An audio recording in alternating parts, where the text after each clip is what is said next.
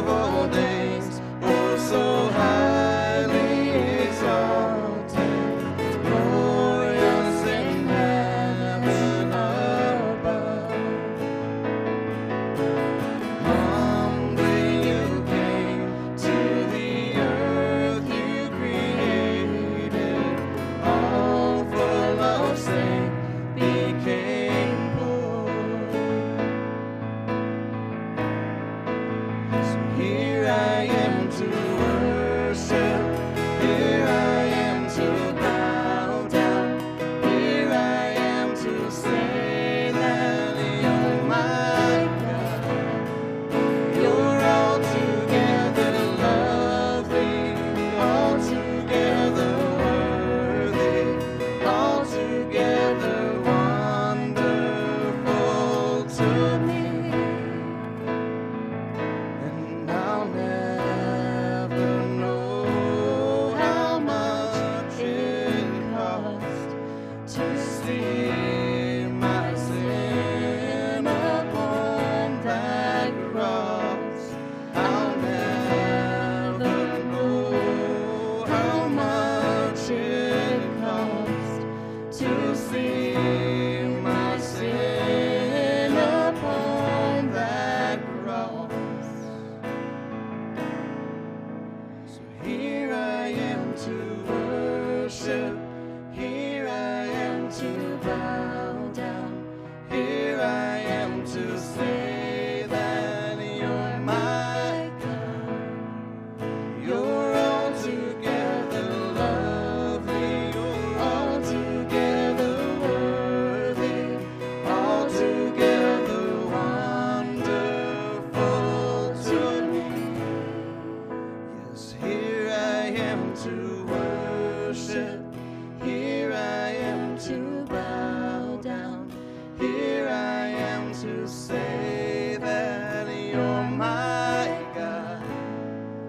You're altogether lovely, altogether worthy, altogether wonderful to me. This time, if you'd like to come forward and pray, we invite you as the altar is open.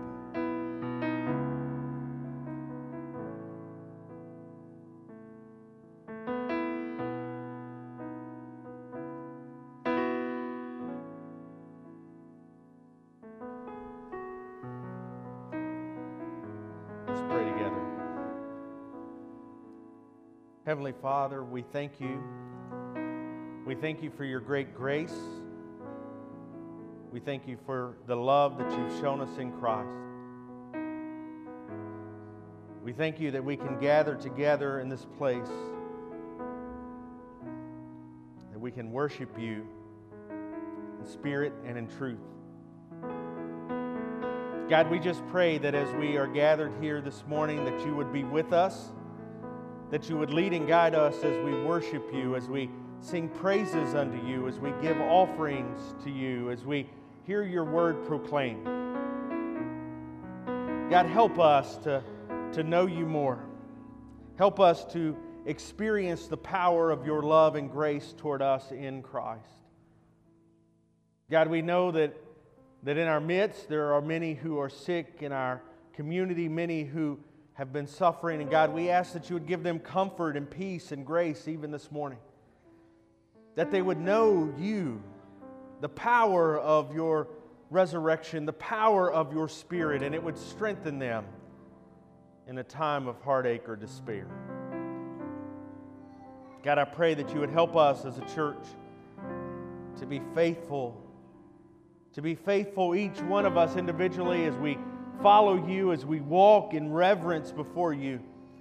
But God, as a church, that we would be one. That you would, God, lead us forward in the mission that you have, that we would make disciples, both of people here and to the ends of the earth.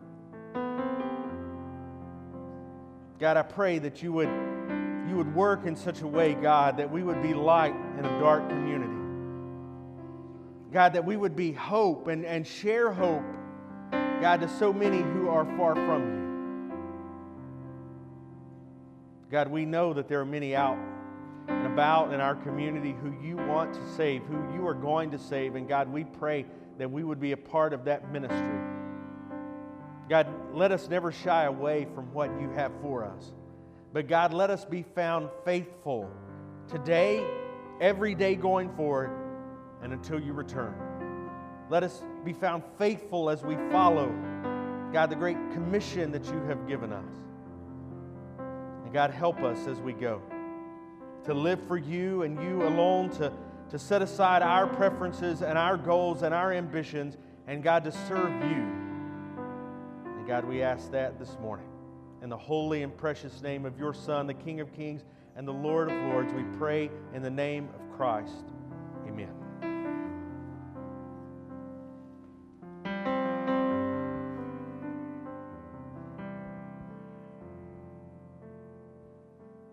I'll never know how much it cost to see my sin upon that cross. I'll never know how much it cost to see my sin upon that cross.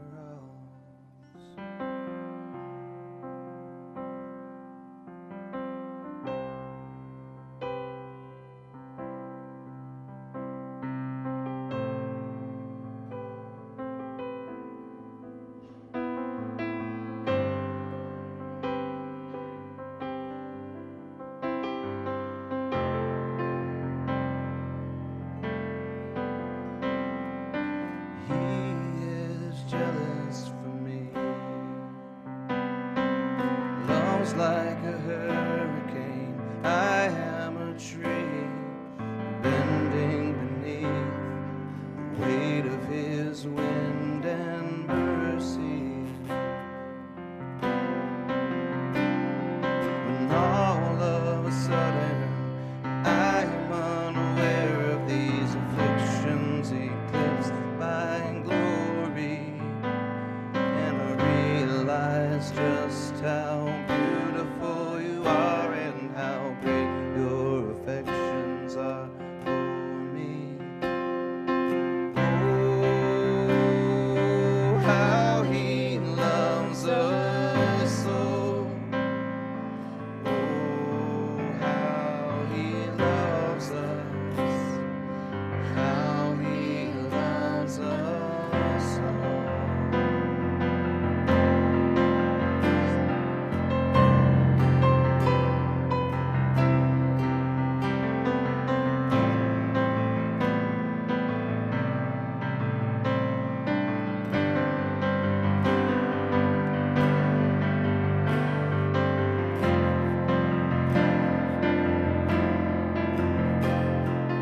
He is jealous for me. Love's like a hurricane.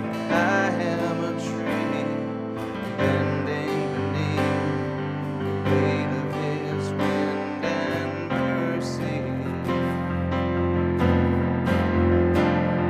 And all of a sudden, I am unaware of these afflictions eclipsed by glory, and I realize just how beautiful you are and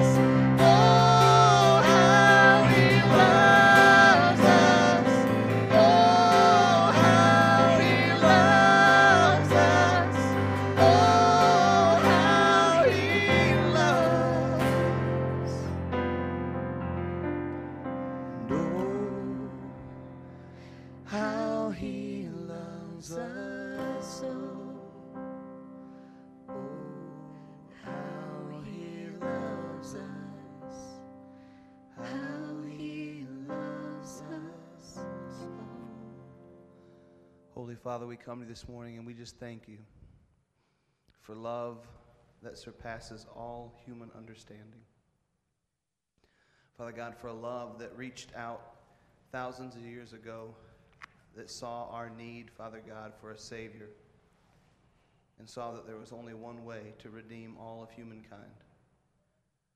And Father God, it was not an easy path. In fact, it was a huge sacrifice, Father God, that you would give your own self, your own perfect self, to sacrifice for us. Father God, greater love has no man seen. Father, this morning we pray that we would not take that love for granted, but that we would be emboldened by that love. Father God, that we would be people that desire your will in our lives and your will for those around us. This morning we pray that you would help us to hear your message, that you would let the words penetrate our hearts, that they would permeate through the walls that we've built up, Father God, and that it would just break down anything that prevents us from doing what you've called us to do. Father God, we pray that you'd give us ears to listen, Father God, hearts that desire change, and ultimately, Father God, that you would help us to have the love that you had for us in our hearts for others. Father God, we just love you and we worship you. And it's in your Son's name we pray. Amen. Y'all may be seated.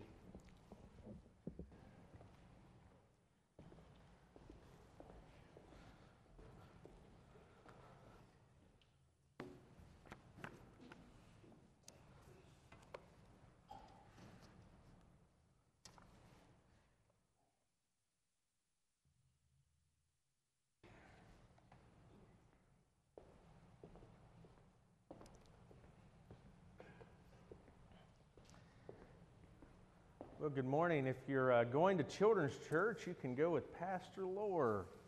If you'd like to go to Children's Church, go with Pastor Lohr.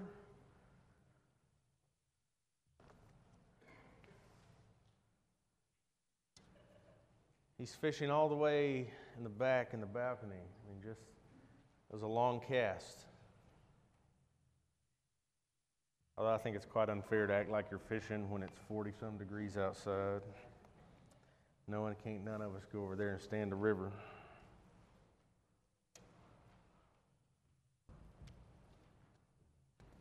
I want to invite you to turn with me in your Bible to Acts chapter 10 this morning.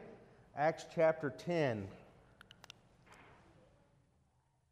As you're turning there, I just want to mention kind of a word of thanks. Alan talked earlier about kind of how the Lord had protected him through COVID, and I want to just kind of thank you all for praying for our family. It's the first time that we've all been at church in a month. I think we've all had COVID. We've all recovered from COVID. We've all quarantined and all that fun stuff, and so we're thankful. So many folks reached out to us while we were sick, and so we're just thankful that we can be back and gathered in worship. And I guess, as my doctor put it, you'll have it and you'll be done with it. And so I'm certainly glad to be done with it. And so I think after having been one of the folks that actually had symptoms, and I don't know how you decide on mild and not mild, but I'm certainly glad that we have taken COVID seriously as a church, and I know that has not been without difficulties of its own, but one day I'll stand before God and give an account of everything I've done as a pastor, and I don't think that one's going to be held against me. There's plenty of others, but I'll take full credit for that one. Acts chapter 10. We're going to begin in verse 1, but before we do, I want you to think about this question. What if God wants you to do something that you've never done before? If we look at all of our lives, I'm sure that we would all find at various points something that we have done that has been quite unexpected.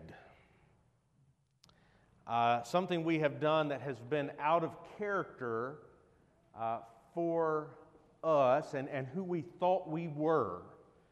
You know, if you spend a little time and think about it, there are things you've done, and others have looked at that and went, wow, I never thought Michael would do that.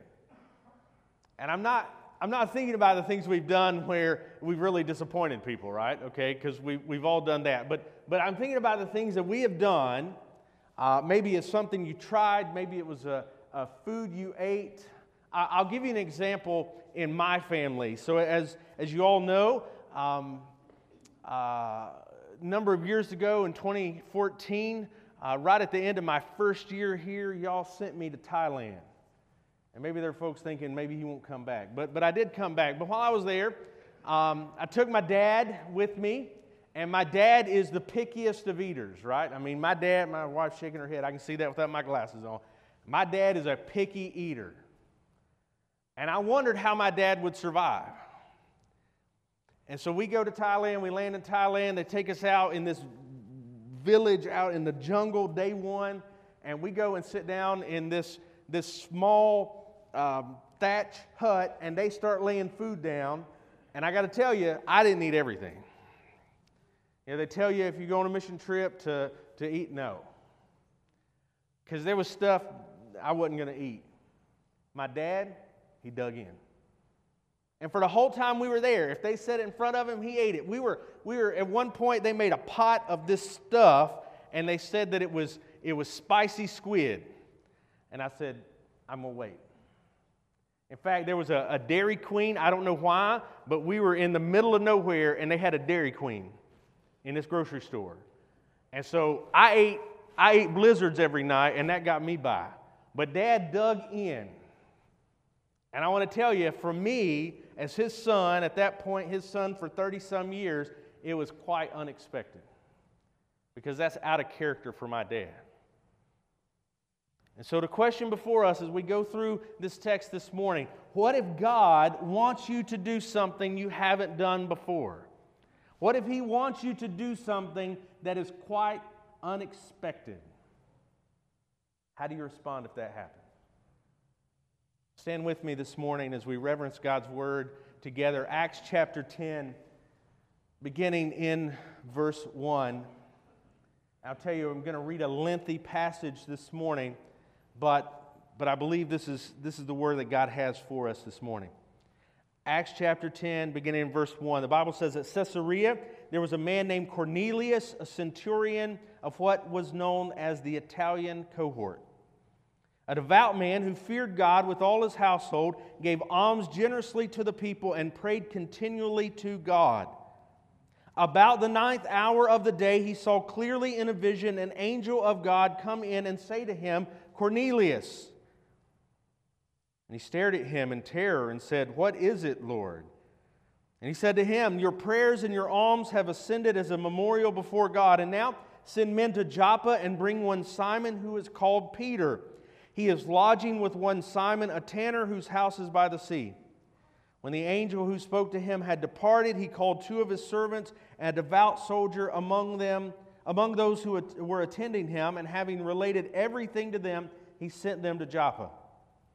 The next day, as they were on their journey and approaching the city, Peter went up on the housetop about the 6th hour to pray. And he became hungry and wanted something to eat, but while they were preparing it, he fell into a trance and saw the heavens opened and something like a great sheet descending, being let down by its 4 corners upon the earth. In it were all kinds of animals and reptiles and birds of the air. And there came a voice to him, Rise, Peter, kill and eat. But Peter said, By no means, Lord, for I have never eaten anything that is common or unclean. The voice came to him a second time, What God has made clean, do not call common. This happened 3 times, and the thing was taken up at once to heaven. And while Peter was inwardly perplexed as to what the vision that he had seen might mean, behold, the men who were sent by Cornelius, having made inquiry for Simon's house, stood at the gate, and called out and asked whether Simon, who is called Peter, was lodging there. And while Peter was pondering the vision, the Spirit said to him, "Behold, 3 men are looking for you. Rise, go down, and accompany them without hesitation, for I have sent them." And Peter went down to the men and said, "I am the one you're looking for. What is the reason for your coming?" And they said, "Cornelius, a centurion, an upright and God-fearing man, who is well spoken of by the whole Jewish nation, was directed by a holy angel to send for you to come to his house and to hear what you have to say." So he invited them in to be his guests. The next day he rose and went away with them, and some of the brothers from Joppa accompanied him. And on the following day they entered Caesarea. Cornelius was expecting them and called together his relatives and close friends. When Peter entered, Cornelius met him and fell down at his feet and worshipped him. But Peter lifted him up, saying, "Stand up, I too am a man." And he talked with him and went in and found many persons gathered. And he said to them, "You yourselves know how unlawful it is for a Jew to associate with or to visit anyone of another nation. But God has shown me that I should not call any person common or unclean. So when I was sent for, I came without objection. I asked them why you sent me." And Cornelius said, 4 days ago, about this hour, I was praying in my house at the 9th hour.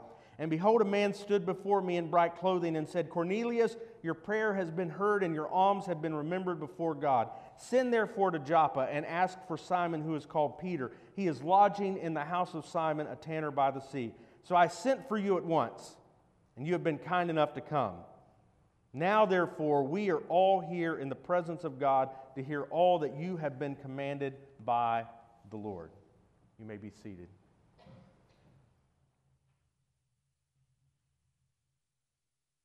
If God wants you to do something you haven't done before, something you think even maybe you shouldn't do, how do you respond? How do you respond? Go to the next slide for me. What if God is calling you to do something unexpected? What if even today God is wanting you to do something? Maybe He has placed it on your heart for a long time. Maybe it's something fresh and new, but God has called you to do something in His service, and you haven't done it yet. Or you've been thinking about not doing it. If God does that in your life, how do you respond? Because what we have taking place here is something quite unexpected. Peter did not expect that when he went to the roof of that house and began to pray, that all of a sudden God was going to show him this vivid image of this sheep that has come down from heaven, holding all of these random animals and telling him to kill, or the word there means sacrifice, and eat it. That was not what he was expecting. It seems unlikely that Cornelius was expecting that in his time of prayer, God was going to send an angel. Because trust me, Cornelius was not the type of guy that expected to receive an angel. We read that he is God-fearing, but he had not went all the way. He was not fully committed to God. He had not made a full profession. And yet, in both of these instances, God does something quite unexpected to accomplish His will. This morning, I would encourage you to ingrain that question in your mind, and not only this morning, but in every day going forward. What if God wants me to do something today? Or rather, I know God wants me to do something today. What if it is something quite unexpected? What do we find out about this calling that ends up placed in Peter's life? Well, first, in verses 1 through 8, we see that God is often at work in unexpected people. We see that this centurion who is here, he is a great man. He is a man with some power. He is devout. He is God-fearing. And remember, we just saw that term in the last chapter. That term God-fearing is of the utmost importance because God has called His people to walk in the fear of the Lord. And so here's a man who is fearing God, him and his whole household. He is generous to the people around him, but he is not the usual evangelical type person that God has been saving. Here's a man who prays continually, and yet in the whole scheme of things, it's quite unexpected that God would call him. Because God has a special relationship with a people called Israel, and yet here's a man that is outside of that relationship. Here's a man who could not enter into the temple and worship freely. Here's a man with so many restrictions because he is not fully committed to God. Even though he's done these things, and that would be somewhat respected, there was still a lack of fellowship that could take place, because here was a man who had not followed through with the covenant. Here was a man who was uncircumcised. Here was a man who had not went all the way with God. And yet God is preparing his heart. He is an unexpected person in the scheme of what God is doing. And yet God is preparing his heart for something tremendous and great. You know, too often we would look at a person like this and say, you know, they're pretty good. We wouldn't even think of this person as really being ripe for ministry. This is not really the type person that we need to go and witness to and share our faith with. This is not the type person that we need to invite into a relationship with God, because, well, it looks like he already has it, right? He prays. He gives. He fears God. I mean, we could honestly look at that and say, you know, there's a lot of Christians who don't do these three things. There's a lot of people who claim Christ and they don't pray continually, and they don't give generously, and they don't really fear God. And yet the desperate need of this man's heart is a relationship with Jesus. I want to read for you how one commentator puts it. He talks about how the giving and the praying are good because God hears them. They were acceptable to God, even though this man has never heard about Jesus. And yet, the reality is, and this is where he picks up, nonetheless, Cornelius needed Jesus, and the recompense made to him was the knowledge of the Savior. He needed him. Cornelius' religion was no substitute for Christ, but was the occasion of being led to Christ. His praying, his giving, were not a substitute for following Jesus. We need to understand that in our relationship with God, showing up, which is a big deal right now, right? Showing up is still not a substitute for knowing Jesus. Giving is not a substitute for knowing Jesus. Praying to God when things are difficult. You know, you find out that you're sick. It's easy then to turn to God and say, God, save me, God, heal me. But it's not a substitute for knowing Jesus. And yet in the prayers of this man and in the giving of this man, God comes to him in a vision from an angel and tells him that he needs to go and get this guy Peter, because there's something else that he needs to hear. He needs to hear about Jesus. And so here God is at work in this most unexpected person. Friends, there's a lot of people outside of these walls who we expect would never do anything for God. God's never going to call them. They're so completely enamored with their sin that nothing's ever going to happen. They're never going to turn from their sin. They're never going to give up their sinful lifestyle. They're never going to do that. And so we just don't expect that God's ever going to work with them. They're not really worth wasting our time, because it's never going to happen.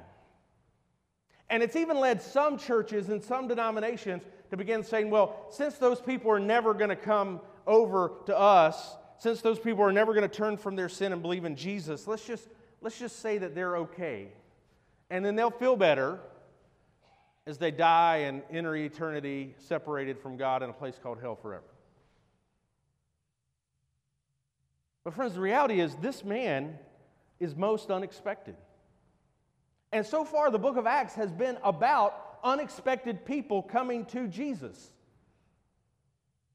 This man named Saul was a terrorist of the church. And what does Jesus do? He goes to him and he calls him in. This Ethiopian eunuch, he is very unlikely to follow after God because, he's a royal official in another country and they've got their own gods and their own religion, and he's never going to follow. And yet he asks, well, why can't I be baptized when he sees the water? God is at work in the lives of unexpected people. And so what we need to do is do away with the notion that there are unexpected people. You and I need to walk away from this idea that there's some people that are really never going to follow after God. There's some people that are too far away from Him. Friends, we need to just expect that that's who God may be working. That person you know, that coworker you know, that they live a life of sin and they love it. Friends, it may be that God is at work in their life preparing them to meet Jesus. Some of you can look at your own life and realize that you were once an unexpected person. No one ever looked at you and said, wow, that guy's going to be a great Christian leader one day. No, they looked at you and said, no, he's going to die in a ditch somewhere one day. He's going to end up in jail and spend the rest of his life. He's never going to amount to anything. She's never going to accomplish anything in her life. She's never going to be anybody. She certainly is never going to be part of the church. There's people that looked at you and saw that, and yet God has brought you here today, even if you were an unexpected person. So we need to get rid of that idea in our mind. We need to remove it from our mind that we look at people and say God is not going to do anything with them, because that is probably the very person who God is ready to work in their life. Here's the reality. People aren't coming to the church and coming to faith from some nominal moral belief system. Where they look and they say, okay, I'm pretty good. I don't really need the church. That's what's infected the church, in fact, is a lot of people thinking they're pretty good, and they could be pretty good whether they follow Jesus. They could be pretty good whether they follow Mormonism. They could be pretty good whether they follow Muhammad. They can be pretty good whether they follow their astrology charts and their New Age mumbo-jumbo, whatever it is. They realize they could be pretty good and live a pretty good life and be fairly productive and be comfortable without it. Friends, it's those people who we think are going to die in the ditch who realize they are sinners in need of a Savior. They realize they are not good. They don't pretend to be good. And yet we can point them to how they can know the one who makes us righteous before the Father. God is often at work in the lives of unexpected people.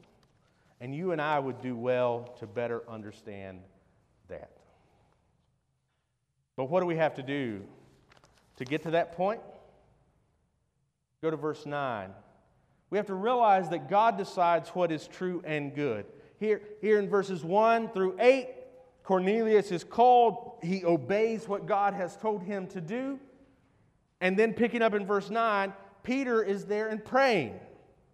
The very one who Cornelius has been told to go and investigate, he is there praying and he's hungry.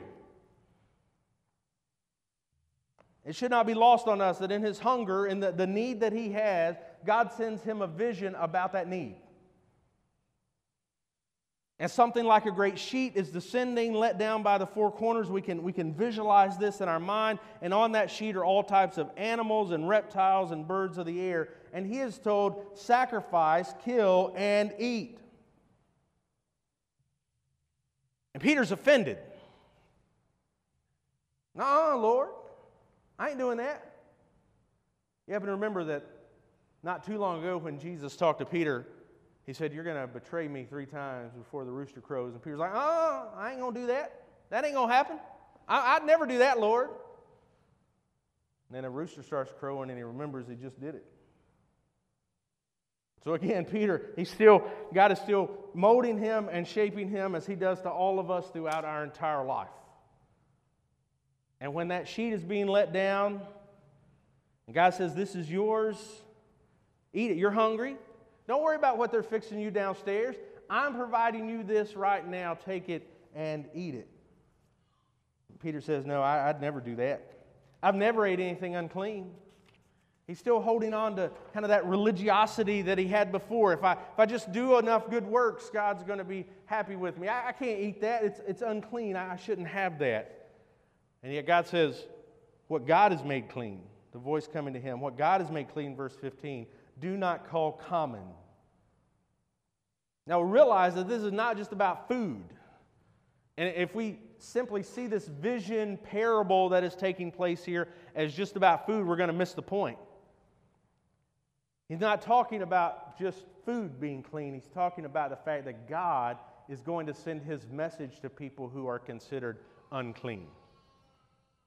See, in Peter's mind, the message so far has been to the Jewish people, and this is a reform of the Jewish religion. They're going to fix the problems of the Jewish religion. Jesus is the Jewish Messiah. But now the command has been given to him that you're going to go to all nations. But guess what? The Jews were pretty scattered out. So we could go to the Jews in all nations. But God in this moment clarifies that the message of the gospel is not simply for the people that are considered clean. In fact, he says, do not call common, do not call unclean what God has made clean. In a time of prayer, he has this vision, shown all of these animals to sacrifice, but he is reluctant because the command is something unexpected. And yet we must realize that God decides what is true and good. God decides what is expected and unexpected. That is God's call and not our call. We are not the ultimate deciders of truth. We do not get to decide what is true and right. God has made that decision. God has made that call, and it does not change.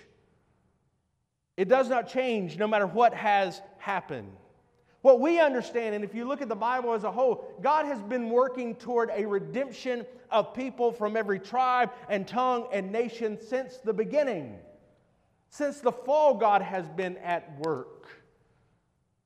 It was not simply that the Jewish people would be redeemed, but God is creating for Himself a new nation, a new race, a new people that belong to Him. And so when we see people far from God come to Him, it should not be unexpected to us, because that's what God has done and God is doing. And while Peter is inwardly perplexed, we read in verse 17, unsure of what it all might mean, when he shows up at Cornelius' house and a whole group of people have gathered. It's not just Cornelius, his family, his friends, he has brought them all together to hear what Peter has to say. Peter realizes when God was bringing that sheet down from heaven full of all of those animals, He was reminding me that there are many in the family of God, many coming into the family of God who I did not expect. So God decides what is true and good. You and I need to wrestle with this reality in our life, especially in the time in which we live, because the world is calling things true that God has called false. The world is calling things good, which the Lord has called bad or sin. And what we need to understand is that God is the arbiter of what is true and good. And our responsibility is to share what is true and good with everyone that we encounter. And what happens if Peter ignores God here? You know, we often think about Paul being the apostle to the Gentiles, and yet it's Peter here that has this revelation from God, that has this encounter with God where he sees all of these animals, and he's told that things that were once considered unclean have been deemed clean by God. And so he goes and he shares with those who were far from God, even though, again, a man prayed and he gave alms and he seemed to have fear of God. He did not know Jesus, and therefore he still had no hope. But Peter sees his need and his responsibility to go and share with him that good news. We need to make sure that we are allowing God to decide what is true and good in our life. We need to make sure that God is the one who decides what is true and good for our church, true and good for our families, true and good in our teaching and preaching. God has made that decision, not us. We are called to take it to those who have been made clean by God through Christ. We are called to take it to those who desperately need to hear this news. Friends, this has become lost on us. Peter could have, when he met this guy, said, well, you pray, and you give, that's pretty good. Why don't you just keep doing that? Now, what we want people to encounter is Jesus. And know that Jesus is enough. Jesus overcomes their immorality. Jesus overcomes their greed. Jesus overcomes their sin. And so we let Jesus decide what is good and what is true. Peter was reluctant because he'd never done that before. He had never had where God told him to do something that he just wasn't comfortable with doing. He had not been there before. He couldn't eat. He couldn't sacrifice these animals because they were not the right type. They were not the right ones. They were most unexpected. And yet God tells him, I have made this decision. This is what is true. And Peter follows. And then we see a third as we pick up in verse 19. We see that obedience is always the right choice. Obedience is always the right choice. Peter is pondering the vision. He's trying to figure out what is going on. So we have the guys show up and they begin to ask for Peter, and Peter is still pondering what is happening, what is going on here, what is God telling me with this vision? The Spirit came to him and said this, behold, 3 men are looking for you. Rise, go down, and accompany them without hesitation. Without hesitation. Well, why would Peter be hesitant? Lots of reasons going on here, right? These are going to be Gentile guys. That's a reason to be hesitant. He's never seen that before. These are important men. These are officials. There's a soldier with them. Remember, persecution has been going on. Hardship has been going on. And now some guys show up at your house with a soldier and they want you to come with them. A lot of reasons to be hesitant. A lot of reasons to be afraid. But because obedience is always the right choice, Peter is told by the angel, do not be afraid. Or rather by the Spirit tells him, do not be afraid. They're looking for you. Go without hesitation, for I have sent them. And so he went down. He goes down to them and he says, I'm the guy you're looking for. How can I help you? And they say, Cornelius again. Wait a second. This is not a Jewish guy. A centurion. He's a soldier. He's an upright and God-fearing man. Yeah, but he's a Gentile and he's a soldier. He's been directed by a holy angel to send for you to come to his house because he's supposed to hear what you have to say. And what does Peter do? He invites them to come in. It's not even his house, right? Peter is a guest at somebody's house, and he invites some other guys to stay there. And they get up the next day, and they go to Cornelius. And what happens? When he comes in, Cornelius falls down and begins to worship him. Here's a great moment. We can receive the glory for ourselves, right? I had a guy who was at an event this week on Tuesday, and I went in and sit down in the back, and all of a sudden a guy came up to me and was like, hey, are you so-and-so? And, they put my picture in the Baptist paper and stuff like that now, so people do that. And this young guy that had invited me to have supper with he and his family before, he said, do you like people doing that? I said, yeah, I like people doing that. What are you talking about? Of course I like people doing that. I love it. It's great. I get to be a minor celebrity for like a few months. Of course, I'm eating it up. Yeah, but it's easy when that does happen, when something good happens, when something positive happens. It's good to take that, get a little pat on the back. Peter's case, get a little worship from a guy. Remember, this is a soldier. He took no nonsense. He was in charge of part of the army. And he falls down and worships at a fisherman's feet. It'd be hard not to like that and enjoy it, but Peter deflects. He lifted him up and said, stand up. I am a man too. In other words, I'm not an angel. I'm not Jesus. I'm just a person. A person who's been called there to obey. And that's what he does. He obeys. He found people waiting to hear the good news. He comes in, he talks with Cornelius. He comes in and finds Cornelius has invited his family. He's invited his friends. They're all gathered and they're eager. They're gathered for that purpose. This is a preacher's best friend. When you show up somewhere and everyone is ready to hear the Word of God, it's easy to preach at that point. It's easy to talk. It's easy to stand up in front of people when you sense that eagerness, and that's exactly what Peter finds, is people gathered together. He found many persons, verse 27, as he talked with him, he went in and found many persons gathered together. He tells them, he says, listen, you know it's not lawful for me to even be here. I'm not supposed to associate with y'all. But God has shown me that I'm supposed to be here today. Paul would talk about that reality in Galatians 3. There's neither Jew nor Greek. He realized that in Christ, that distinction, that racial and ethnic distinction has been erased. Because in Christ, there's one family and one faith and one race and one nation.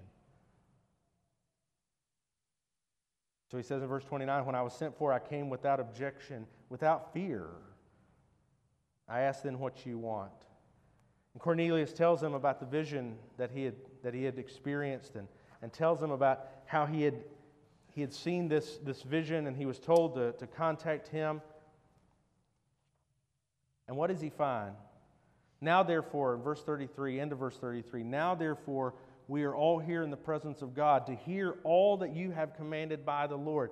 In other words, we want to hear about Jesus. We want to hear about Jesus and who He is and what He has done and what He has for us. That's what they want. They want to hear about Jesus. Friends, when we are obedient to God, we will find people wanting to hear about Jesus. When we are obedient to God, we will find people wanting to hear about Jesus. Will everyone you encounter want to hear about Jesus? Certainly not. But let me tell you, there's a world out there. I don't know if you realize this, but there is a world out there outside of the walls of this church that is lost, full of people who are hurting and depressed and in despair. They are lost and on their way to hell. They are lost and in desperate need of a Savior. You know these people. As I say this, there are names coming to your mind. If they're not, you need to expand your circle of influence. Because there are a lot of lost people out there who need Jesus.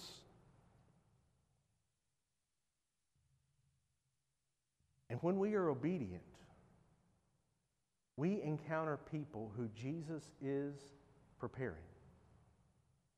When Peter was on the roof of that house in a time of prayer, not in a time of, God, show me the next place to go. We don't read that that's what's happening. We actually are reading that he's praying and he got hungry, and so he calls down, hey, can you fix me some lunch? And as he's sitting there hungry, God interacts with him. God sends His Spirit upon him. God mesmerizes him to this truth that there are people out there who need Jesus. And to clarify what that vision meant, when he opened his eyes, there are some guys knocking at the door saying, "We want to talk to Peter." When he comes to Cornelius' house, he found people wanting to hear the good news. Friends, that's the obedience we need to have in our life, where we are looking for people to share the good news with. And can I tell you that we really ought to be spending our time sharing the good news with people who have not heard it a million times? I'm not saying that people who have heard it a million times should not hear it for the millionth and first time, because that might be the time where God changes their heart. But we spend a lot of time trying to share the good news with people who have already heard it a bunch of times and ignored it. And yet here, I'm not talking, listen, this is not a sermon on missions where you need to go to the other side of the world, even though there are a lot of people there who have not heard. There are a lot of people here who have not heard. But we spend a lot of time trying to share the good news and beat the good news in over and over and over to people who have heard it and said, I don't care. They're content maybe giving some alms to the poor and praying some, but they don't really want to hear the good news. Because the good news would mean that they have to radically transform their life. That their life no longer belongs to them, where they can do their own thing, but their life belongs to God, and He can do with it what He wills. We need to be spending our time with people who have never heard the good news. They've not been in a church service where somebody preached to them out of the Bible. They've not had mothers and fathers who have prayed for them and shared with them how they can know Jesus. When Peter shows up at that house, because he was obedient, God said, "Go, don't be afraid, I'm sending you to these people." He goes, and when he shows up, he finds all of these people gathered together in that room wanting to hear the good news. Why? Because obedience is always the right thing to do. It's always the right choice. There's a pastor in Canada today. He's sitting in jail. The government there put restrictions on his church, and he said, "We're going to meet anyways, and I'm going to preach." And they've told him, "We'll let you out of jail if you'll stop preaching." And there'll be people debate, well, he could just do this, and he could have 73 services, and they need to wear more masks or whatever. Here's the reality. He's convinced, based on this book, that his people need to gather together and hear the Word of God. And you can parse that and cut it however you want, but that's what he's been convinced of by the Scripture. And guess what? That's because that's what the Scripture says. And yet he's sitting in jail this morning, not at church because of it. He chose to obey God's Word. And there'll be people who believe the Bible, who try to make excuses for this and that as to why he should have just given in. But here's the reality. The conviction of his heart was that obedience is always the right choice. So here's the question for us. Is obedience going to be the right choice for us? Are you going to say, "I'm going to obey God no matter what," because it's always the right thing to do, and trust that as you obey God, He will bless you, He will minister through you, He will use you for His kingdom if you will obey Him?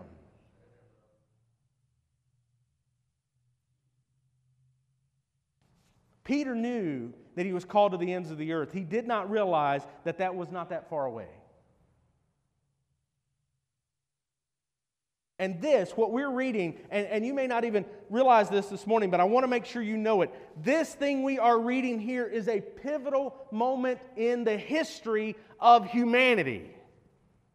You say, "Well, I don't, it's just Acts chapter 10 and there's more in 11.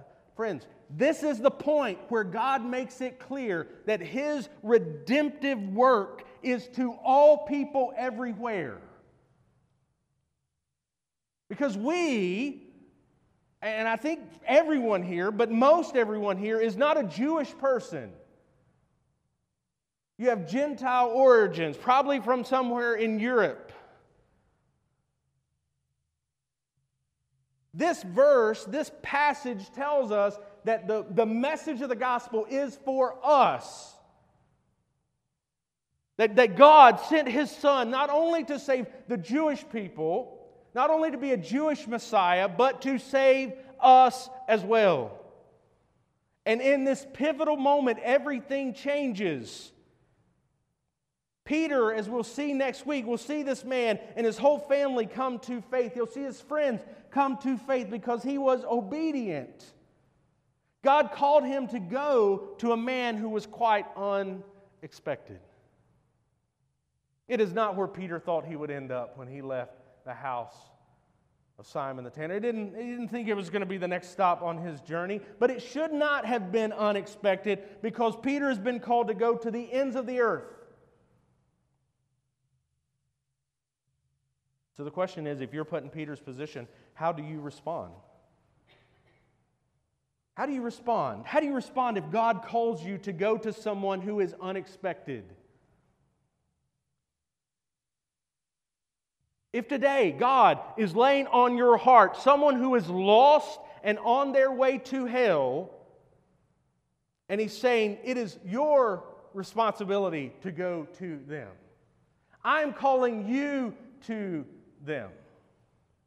I'm calling you to that coworker who you don't get along with very well. You may have to love them for a while. You may not get an audience with them just by walking in and saying, "Brother, let me tell you why you're lost." Might not work out so well. It might take hard work. It might take sacrifice. It might take heartache for you to do that. But how will you respond if God is calling you to that? Friends, we have to commit this morning to going where God calls us to go, to obeying God and going where He sends us without fear and full of joy, no matter where it is. Often, when I'm talking to people and they'll talk about going where God sends them, they've always got a place they don't want to go. And they'll mention it. Like, as a preacher, I'm going to be sympathetic. You know, I'm cool if God calls me to ministry in a church, or I'm cool if God, calls me on a short-term mission trip, but I just don't want God to call me here, somewhere. It's often somewhere that's not very fun, and it's hot, and it's poor, and they have a different skin color than the person I'm talking to. But friends, that's when my heart's desire is that God would call them exactly there. And some of you are thinking, man, I've shared that with the pastor before. Did he pray that God might send me to Africa? Yeah. Friends, if we had to shut down because God sends us out, not because people stay at home, right? Because, that's what some people are doing, right? It's not sick, it's not whatever. They're just staying at home. And that's on them. They got to stand before God in judgment on that one day. But what if God emptied us out because God called half the men in this church to be pastors? Half the families in this church to be missionaries? Oh, I didn't get any amens there, Ned. Would you go? You can come up with a million different reasons. Listen, most Christians wouldn't go because they won't go across the street and talk to their neighbor. They won't talk to their coworker or the person at school. So no, God's not going to send you across the world. So you're safe. And yet, if Peter, the fisherman, the man of low skills, the man who denied Jesus,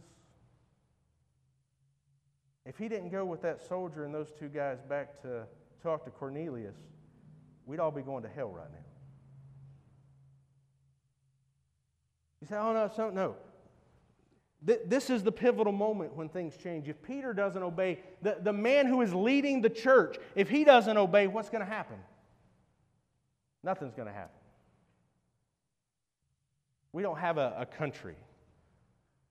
We don't have a church. We don't have a faith. We're all just heathens going to hell. But this man was obedient. He committed to obeying God and going wherever God sent him. We need to never forget that God is right now, God is preparing someone's heart to hear the good news. But friends, if He's sending you to share the good news and you don't go, who is going to go and tell that person? God is preparing the heart right now of one of your coworkers to hear the good news, and He is calling you to go to them. And we'll keep hanging out with our Christian friends and ignoring that guy, and he'll go to hell and we'll stand in judgment for it. He was preparing Cornelius' heart, and he sent Peter, and Peter preached the good news, and many came to faith. But he is right now preparing the hearts of many people who we know, many people who we interact with, to hear his good news. Will we take it to them? Because if not, what are we here for? If not, we're just wasting our time. If not,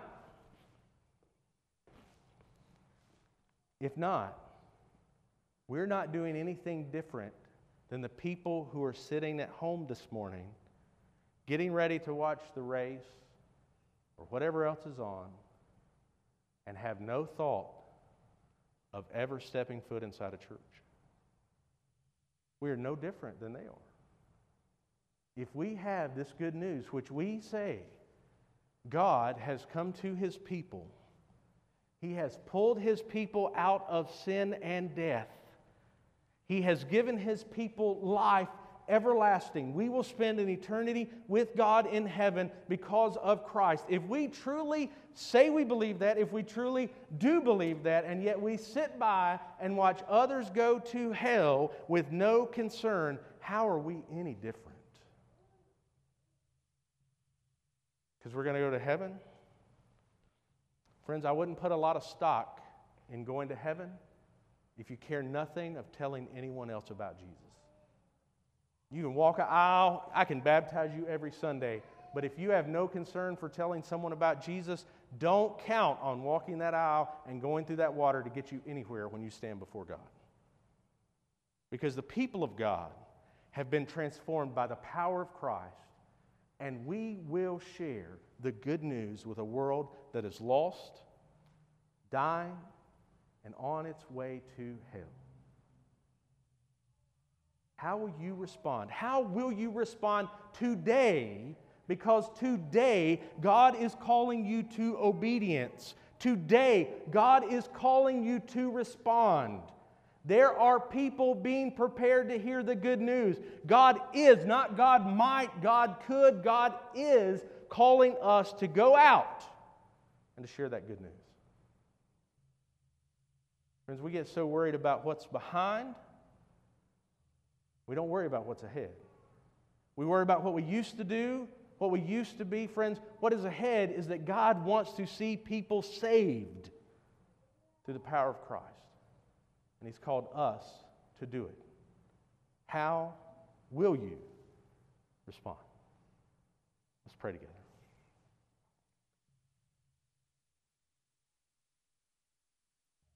Heavenly Father, we thank You for Your goodness and grace. We thank You that You love us, that You care for us, that You've given us hope and peace and grace.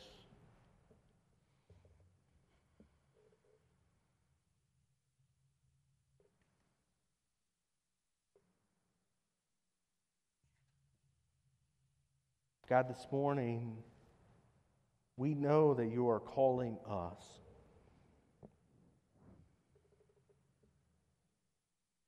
We know, God, it's not maybe. It's not that You could call us. God, You are calling us. And God, I just pray that we would obey.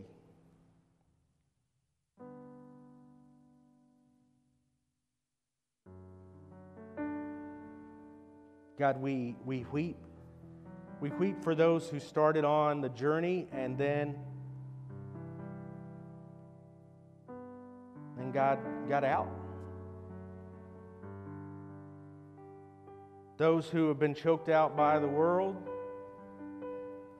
those whose roots were not deep, God, our heart breaks for those.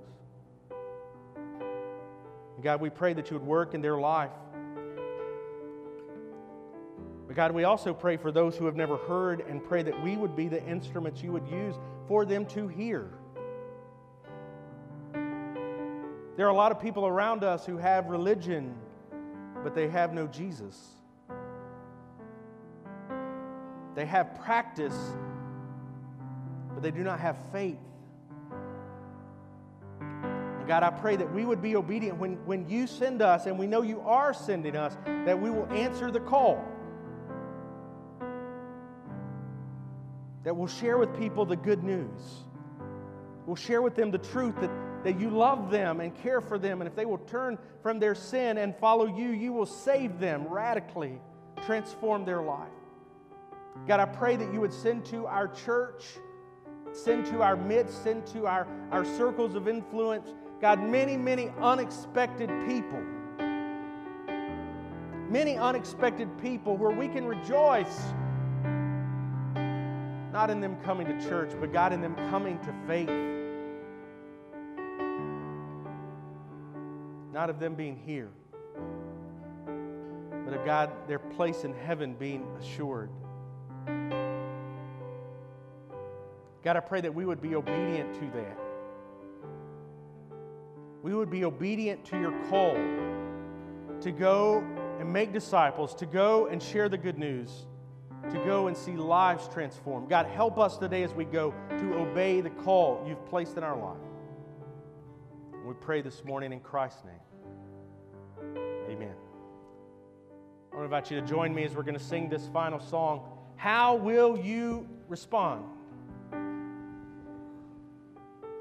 God is preparing the hearts of many people. Even now, even as we are gathered here, God is preparing the hearts of people far from us.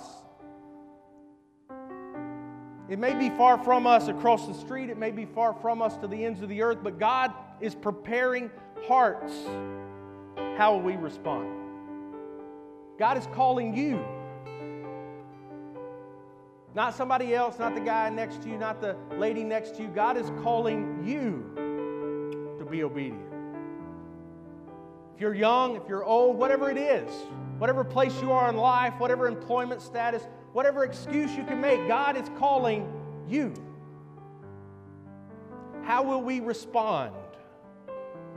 Will we get on our face and cry out to God to reveal to us these people so that we can see them and know them and interact with them and befriend them and share with them the good news? Will we do that? Will you pray that God, that person who's on your heart, that God would open up every door and calm your nerves and give you hope and peace so that you can share with them the truth? What are you going to do with what God has said? What are you going to do when you walk out of here with what God has said? Will you respond to His word this morning as we sing?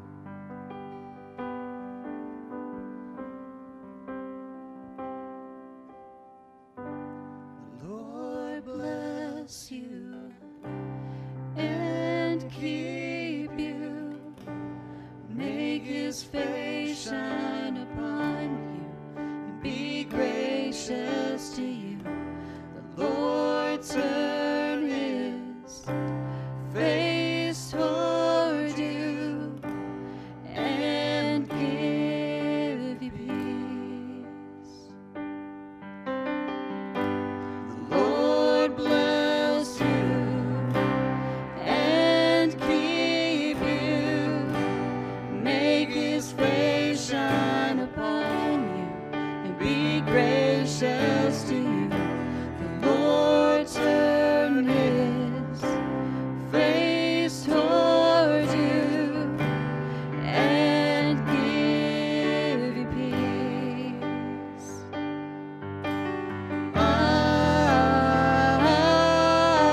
Amen. Amen.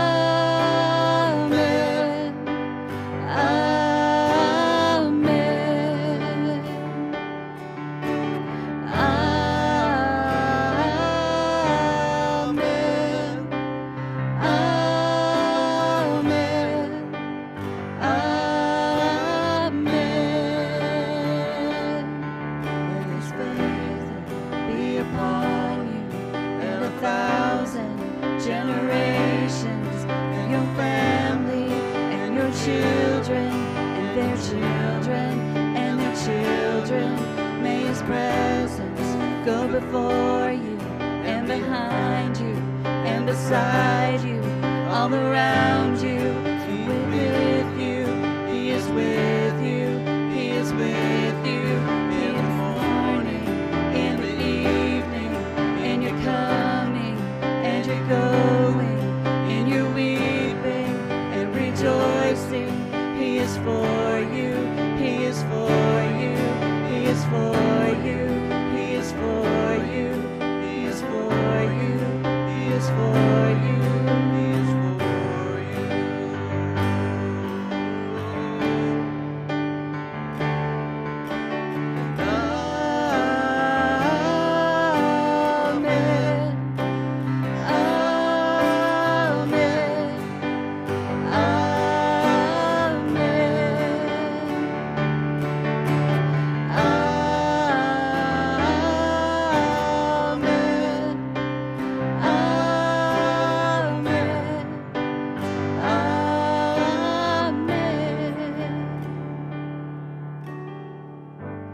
The Lord bless you and keep you. Make his face shine upon you and be gracious to you. The Lord turn his face toward you and give you peace. I want to thank you for coming to worship this morning, and as we go, I just hope we'll remember the call that God has. There's unexpected people you would never think, and yet God is at work in their life. And He's wanting you. He's sending you. He's commanding you, not just wanting, He's commanding you to go and share with them the good news. I just hope in that we'll be obedient to do what He's called us to do. I hope you'll stay for Sunday school as we continue to study God's Word, the adults here and the youth in the youth room, kids in their kids' classes, one adult class, so that'll all be in here in the sanctuary and start in just a few minutes. I hope you'll come back tonight as we're studying through the Bible together. We had a great group last week, and we're still early on in Genesis, so you can jump in and listen and participate as we see how God is telling His big story to us. And so I want to pray for us, and we're going to be dismissed. I hope you all have a wonderful week, but I hope in that wonderful week you'll obey what God has said and see if He will not bless your obedience. But there'll be people waiting to hear that you would have never expected. Let's pray and we'll be dismissed. Heavenly Father, we thank you for your grace. We thank you for truth, peace, and love. We thank you that you have called us to yourself.